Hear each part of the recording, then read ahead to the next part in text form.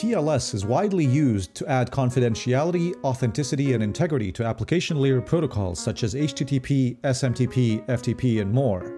However, TLS does not bind a TCP connection to the intended application layer protocol.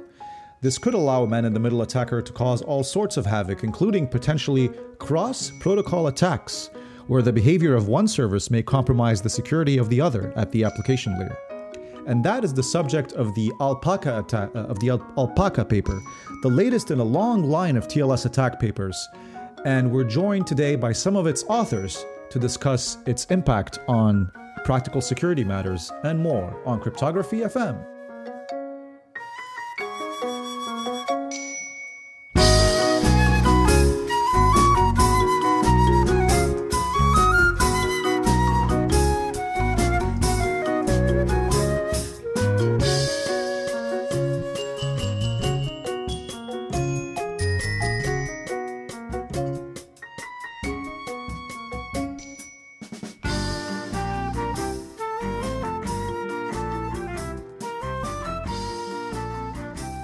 Marcus Brinkmann received the diploma degree in mathematics from the Ruhr University Bochum in Germany in 2012 for his work on cryptographic Boolean functions, and is currently pursuing the PhD degree with the Horst Goertz Institute for IT Security in Ruhr University Bochum in Germany.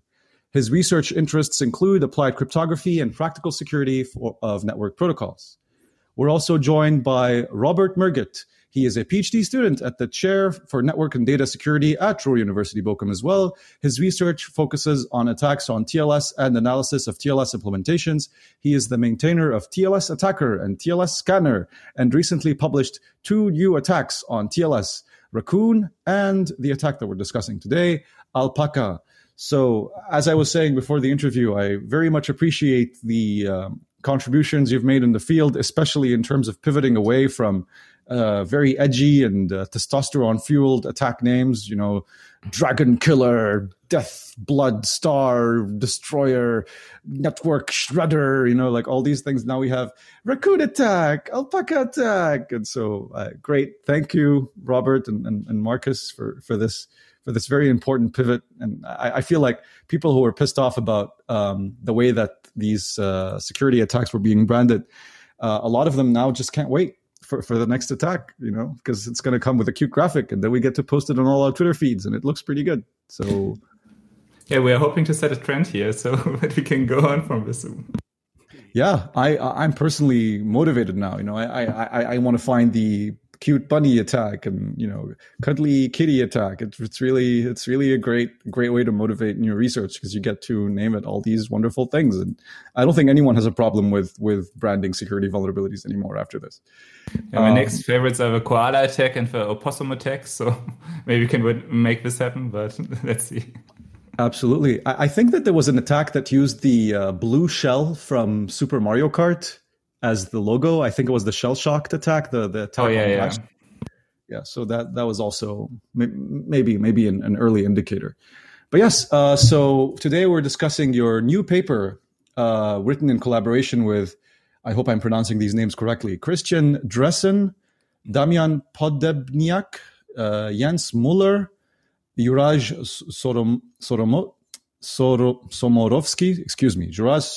Somorovsky, Jörg Schwenk, and Sebastian Schinzel from Münster University of Applied Sciences and Paderborn University.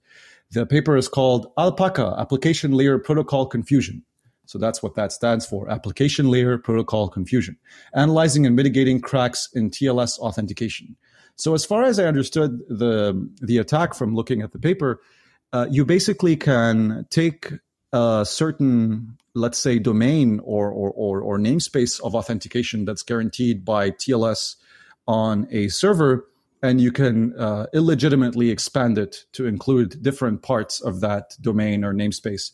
So you can take something that's authenticating perhaps one domain and make it authenticate other related domains or subdomains. Is that correct, or is that too general?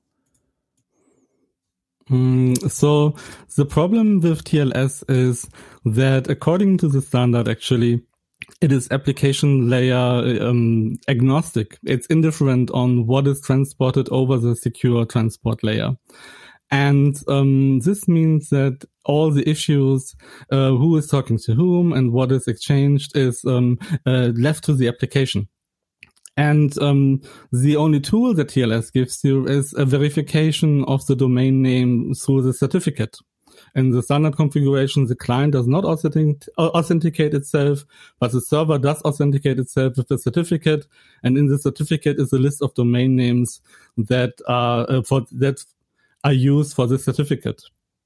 And this list can be very long, and it can include wildcard domains like *.foo.com, which is valid for a long list of subdomains. But it can also include multiple domains in a shared hosting environment, for example, that is used a lot. And also there's a practice that people are just copying a certificate from a web server to an email server, for example. All these practices are bad. And we are exploiting this by exchanging more data from different applications than people expect. So how much of this attack depends on bad system administrator practices versus it depending on bad code or bad protocols or bad implementations? So this is bad practice, and certificate hygiene has been proposed as a fix before. But the issue is that there are not many tools available to administrators to actually deal with these situations. Certificates can have more information about how they are used, but these flags are underused and underspecified. Also acquiring a long list of certificates, individual certificates for each domain, it's a hassle, it's expensive, and in general, the practice to just share a single certificate across many servers, even unrelated ones, is very common. Yeah. So when I'm setting up a new server, what I use to at least determine my server configuration, the tool that I found most reliable for that, I think is a tool published by Mozilla. Are you guys familiar with this tool, Mozilla SSL Server Configurator? I think it's from April King, right? Yeah. I have no idea. sslconfig.mozilla.org.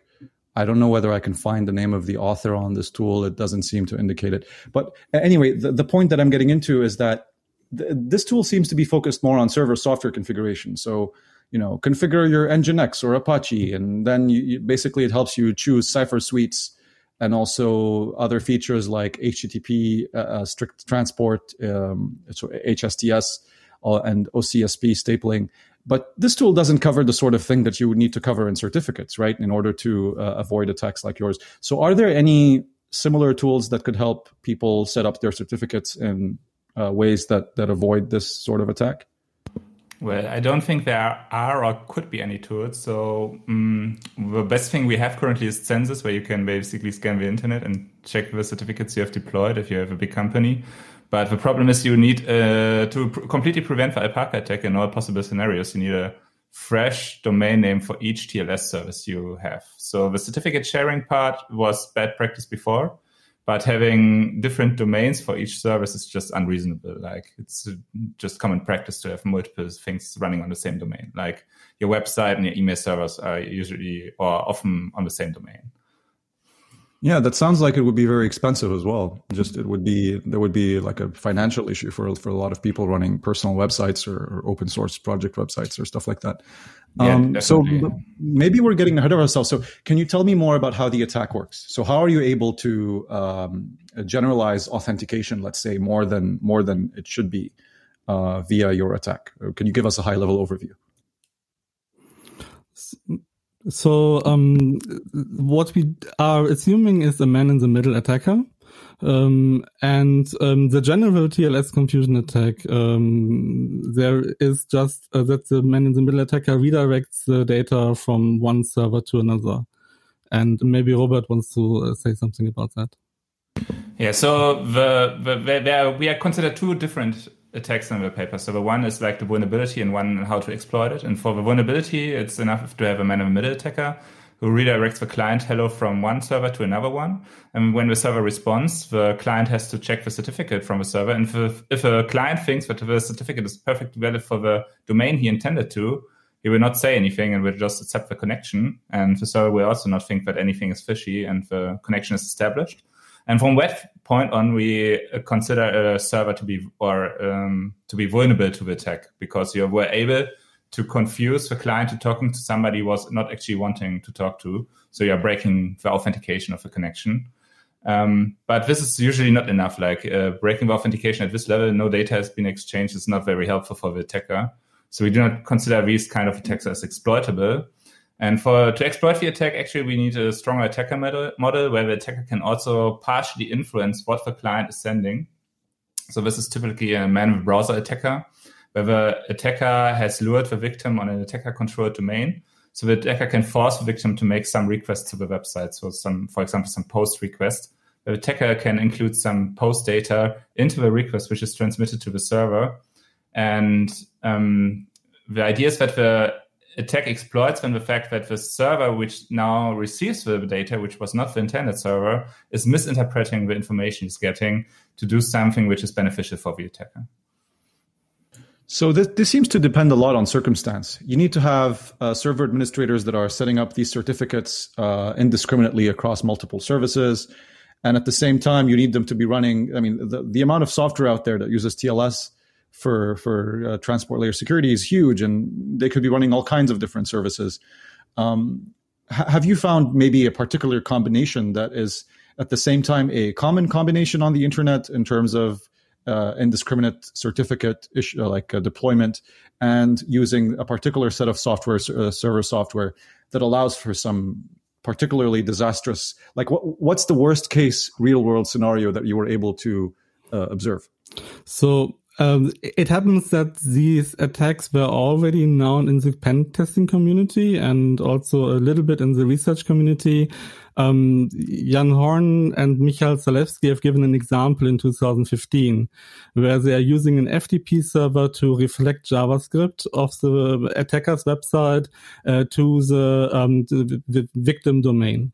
And then you can do with an FTP and a web server which have compatible certificates. You can do a stored cross-site script attack or a reflected cross-site script attack, and you can also extract cookies from the connection. So these three types of attack we have identified. We have researched the prior art on this field, and then we have actually taken the time. As you said, it's very difficult to achieve and it's very situational. And what we wanted to know is, are these attacks still possible today? And under which conditions? And the paper is basically a long list of conditions under which this attack is still possible.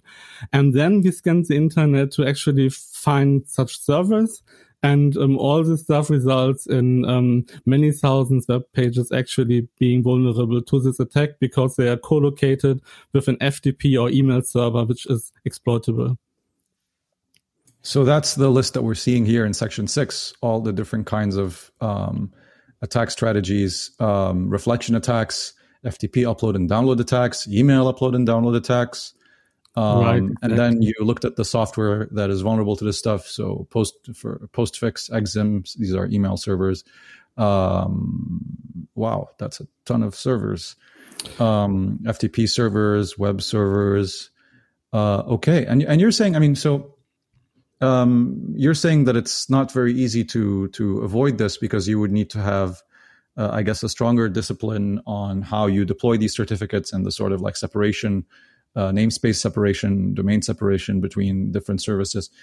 Is there, do you think it would be a good idea to, and this might be a bad idea, but just naively asking, to extend the certificate standard to include some sort of new field that would allow people to more easily mark a separation of domain and of authority when it comes to how these certificates are deployed? And that way, at least, you know, clients and servers would be able to rely on this field in order to better ensure that this sort of abuse doesn't occur.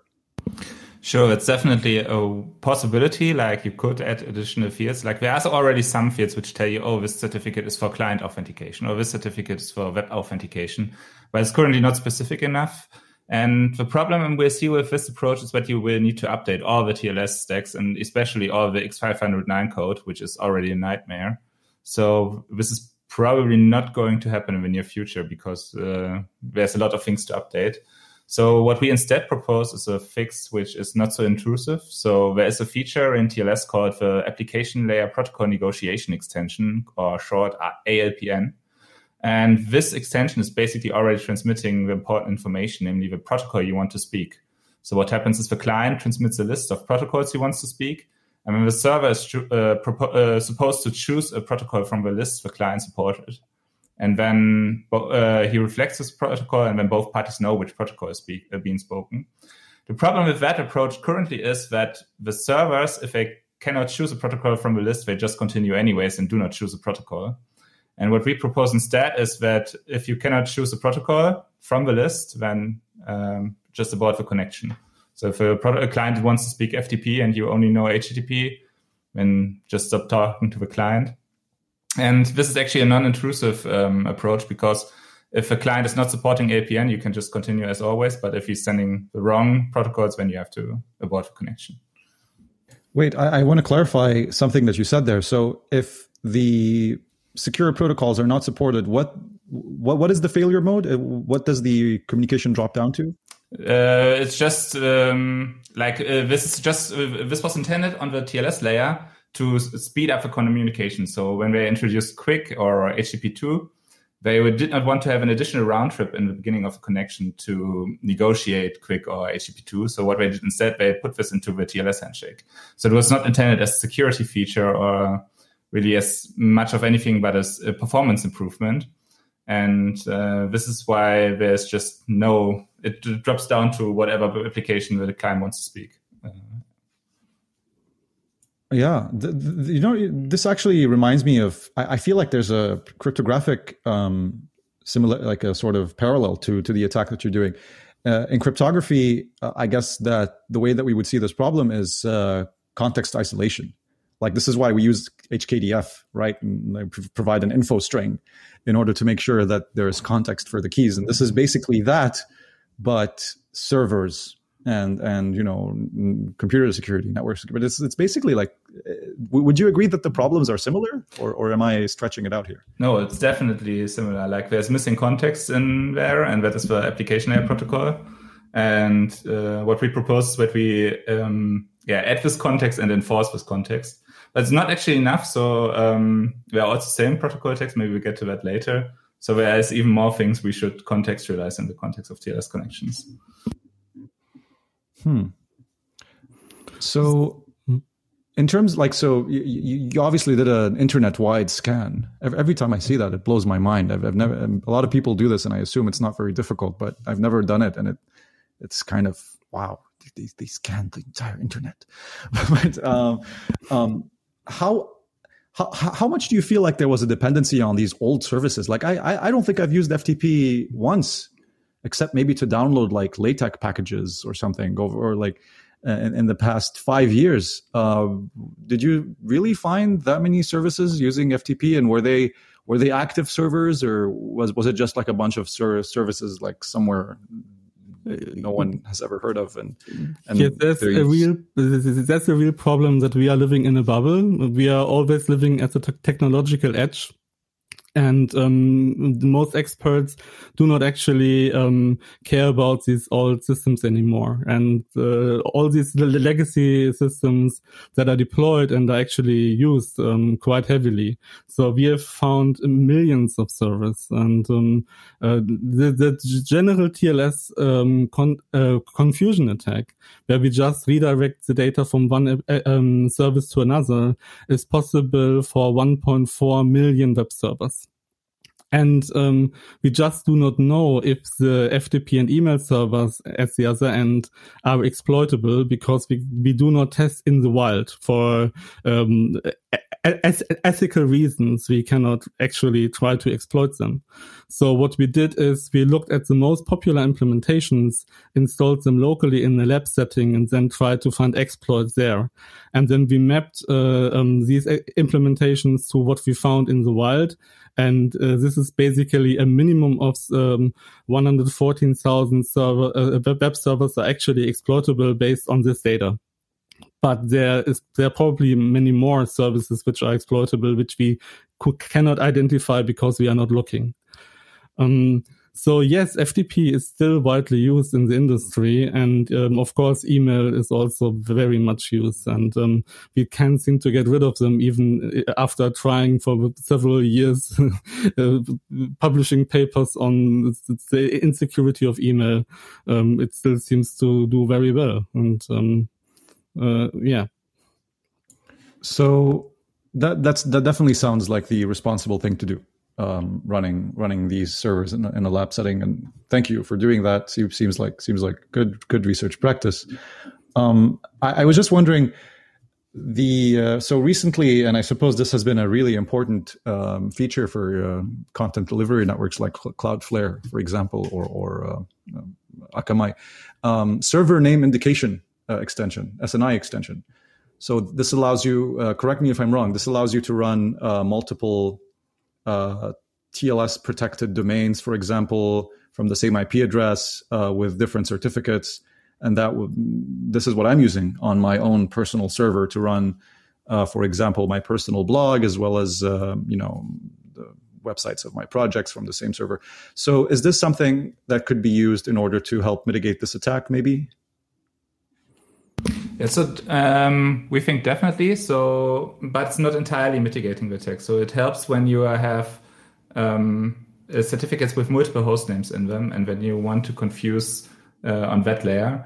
But if you have services running on the same domain, it's not really helpful because the SNI extension still contains the same domain name. And additionally, there's a thing called strict SNI. So the thing is, if a server receives a client hello message, which has a SNI extension, contains the host name the client wants to talk to, and the server sees this host name and then is deciding which certificate it issues and responds with and with which content it delivers.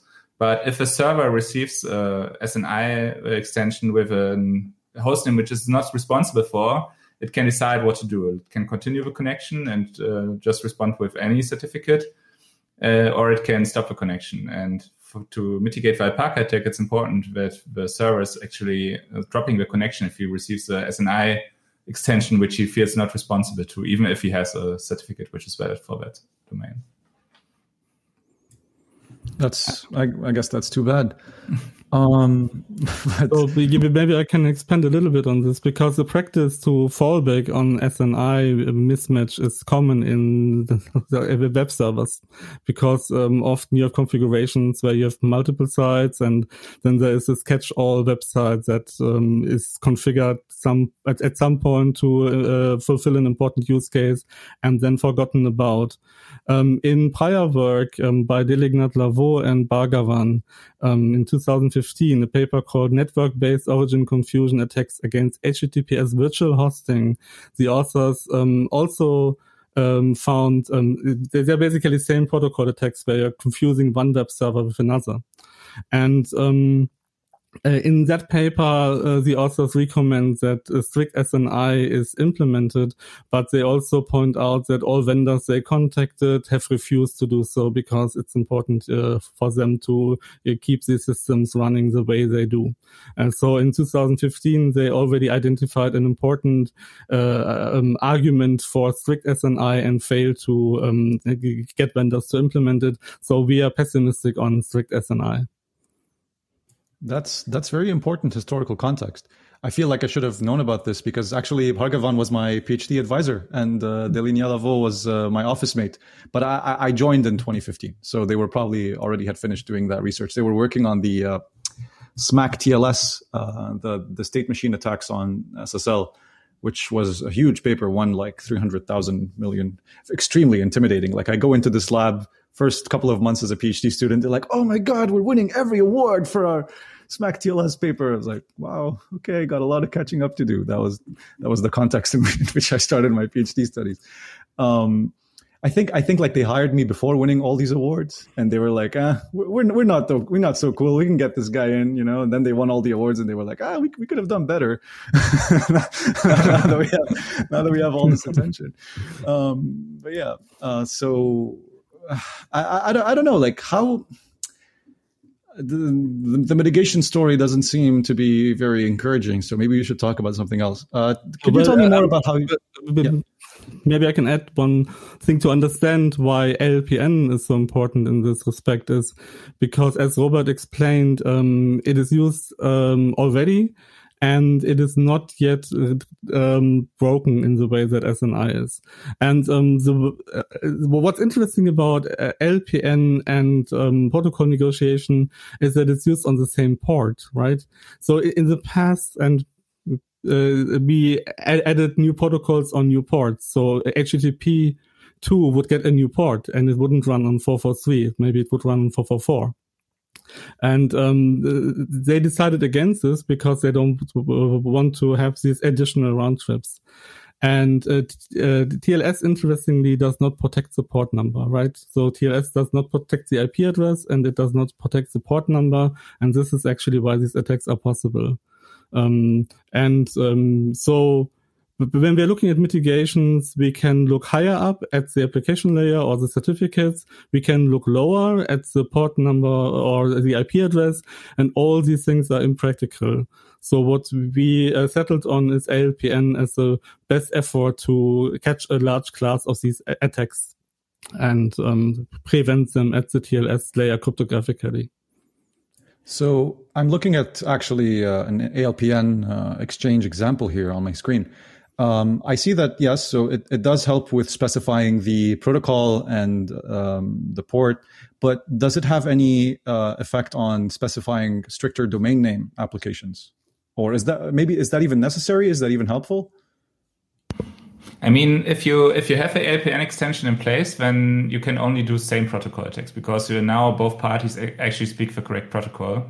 And with same protocol attacks, it's a lot more difficult and harder to exploit because you cannot really confuse the other party that much as you can in a cross-protocol attack where maybe both parties not even understand a bit of each other.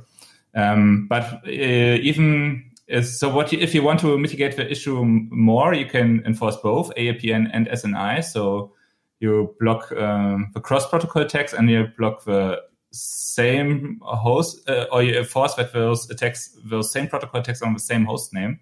But what's left is that you have the same protocol on the same host name, but you have it on different ports. So you imagine you have two web servers running, one on port 443 and one running on port 444. Then you can still confuse that, and there's simply no way to communicate the port number in TLS. So if you would also want to mitigate these attacks, you would need to add another extension to TLS where you transmit the intended port number, and the server can decide if he wants clients to, or if he feels responsible for this intended port.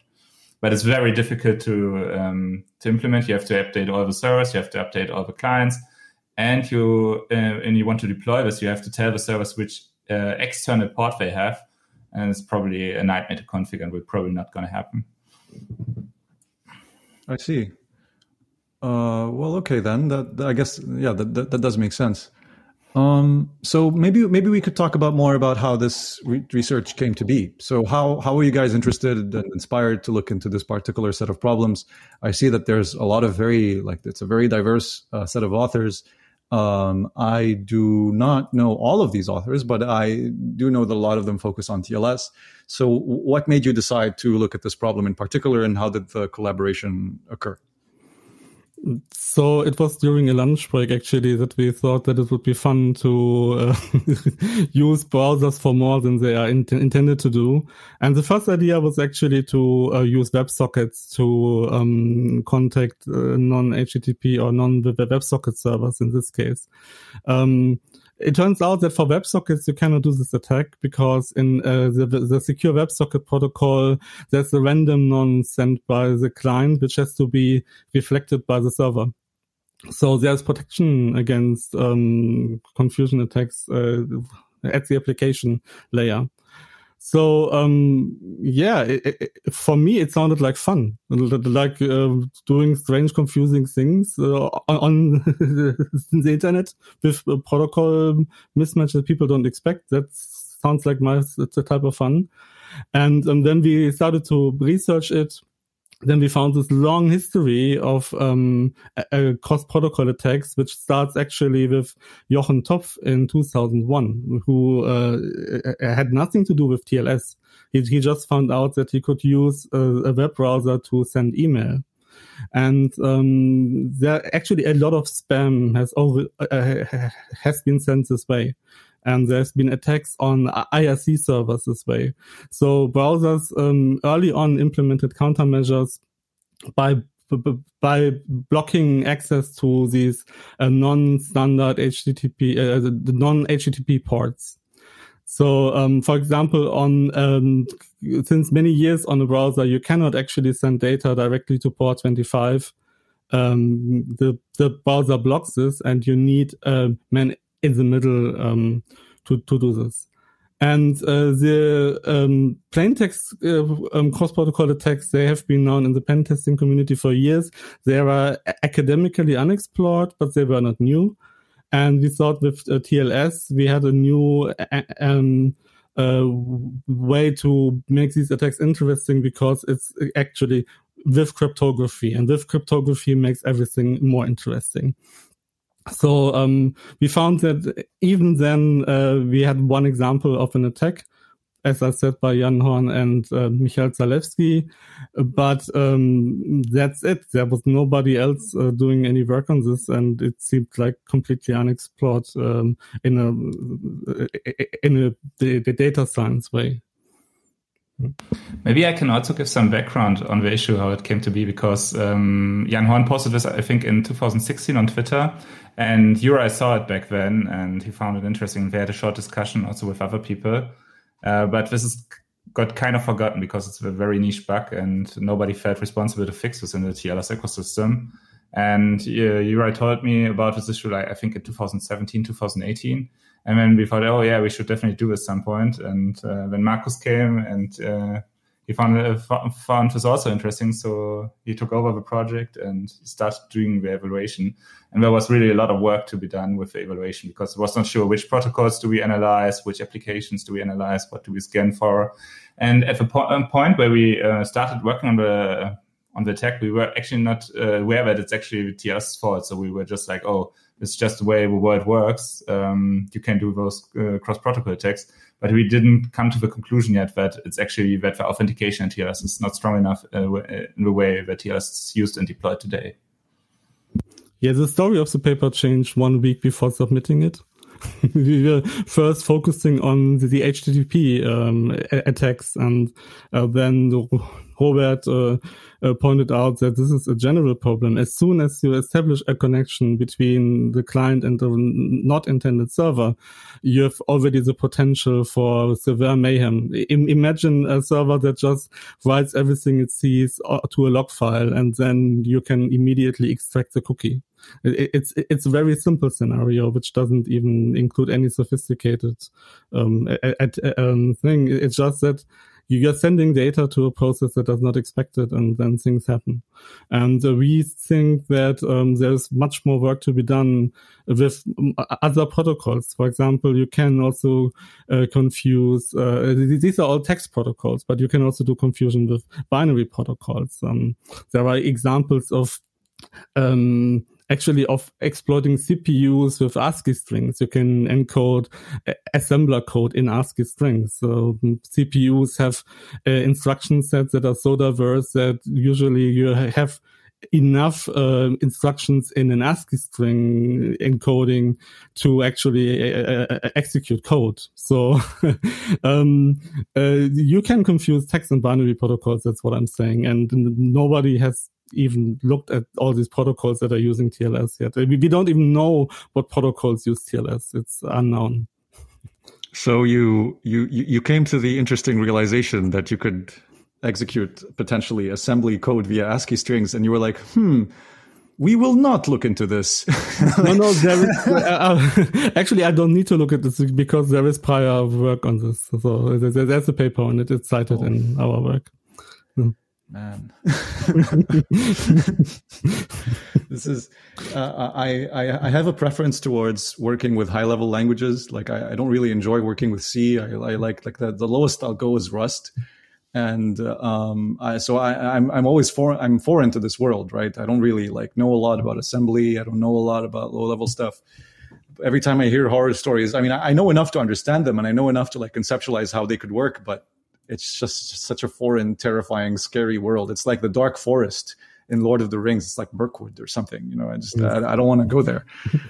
But yeah, so that's definitely a lot of, that answers the last question I wanted to ask, which is, how do you see these attacks growing in the future, or how diversifying? There's definitely, I guess that a ton of engineers were scrambling to get the web working in the early 2000s, I guess, and late 2000s, and built all of this code that even to this day has tons of, technical debt and issues that still can be investigated. So it's the gift that keeps on giving, incredibly. And the amount of work that would be necessary to rewrite all this stuff from scratch is insane, even in something like Rust. So I know that the people have you guys heard of this effort from Microsoft Research called Project Everest? Sure. Where they want to rewrite all of HTTPS, not just TLS, but the entire browser protocol security stack in F-star, which is, if you think Rust is a pain, oh man, F-star is this sadomasochistic nightmare of a programming language. My thesis advisor is one of the main creators of my former thesis advisor. So yeah, but still, I can't stand working with F-star. So you basically, they created this OCaml ML functional language, very nice design, and then paired it with the theorem prover, the Z3 theorem prover, and then created all of these abstractions and then meta logic and meta programming things and functors and so on top of it, and monads and I don't know what. And so if you want to write basically anything in F-star, you basically have to go all, what's his name? That guy who wrote Principia Mathematica. You basically just have to rewrite that book all over again if you want to do something in F-star, because you have to specify a lot of proofs and a lot of and F-star types are proofs, right? So you have to go that route, and they're doing all of HTTPS all over again in this thing where you have to prove that every point is on the curve and every certificate is actually. During my internship at Microsoft Research, that's what I did. I wrote a certificate parser and serializer, X509 certificate parser and serializer in F-star, and that was interesting. Yes, but yeah. So each part in the Alpaca attack, each component that we use functions according to its specification. There is no bug here to fix. There's no implementation vulnerability. There's just a misunderstanding of how these things need to be configured, lack of realization that these attacks are possible. And so even if you had the most secure implementation that you can imagine with all this verification and so on, if it would behave like TLS and certificates and verification behaves today and the internet is set up like today, these attacks would be possible. And so this is a sombering story in this regard, because people, this is probably the most important contribution of this paper, is to highlight this issue and make sure that we address it before and more protocols are protected by TLS, because and then this is the easy fix, right? You take a protocol and you didn't do the work to actually make it cryptographic, then you put TLS on it. And with an increasing number of protocols, we have a quadratic number of possibilities to confuse them. So, also with implementations, because there are so many details that implementations also need to have some exploitation vector. The more implementations are protected, the more potential you have for confusion attacks. So, if you don't fix this now, then we probably have follow-up papers in the future when, even if currently there are no more attacks, they will come in the future when more and more protocols use TLS. And we didn't even talk about Quick and other things, which probably work in a similar manner. Oh yeah, Quick was just very recently standardized, right? Like maybe yesterday or something. Yeah, I think last week, yeah. Yeah, very, very recently. So maybe we should have someone talking about Quick actually on the podcast. Oh yes, definitely. Okay. Thank you so much. I try to keep podcasts at 40 minutes because I feel like people stop listening after that if you look at the analytics on the podcast platform that I use. But this has been incredibly interesting, and this research promises to bring in further research and further analysis in this huge field of potential security vulnerabilities.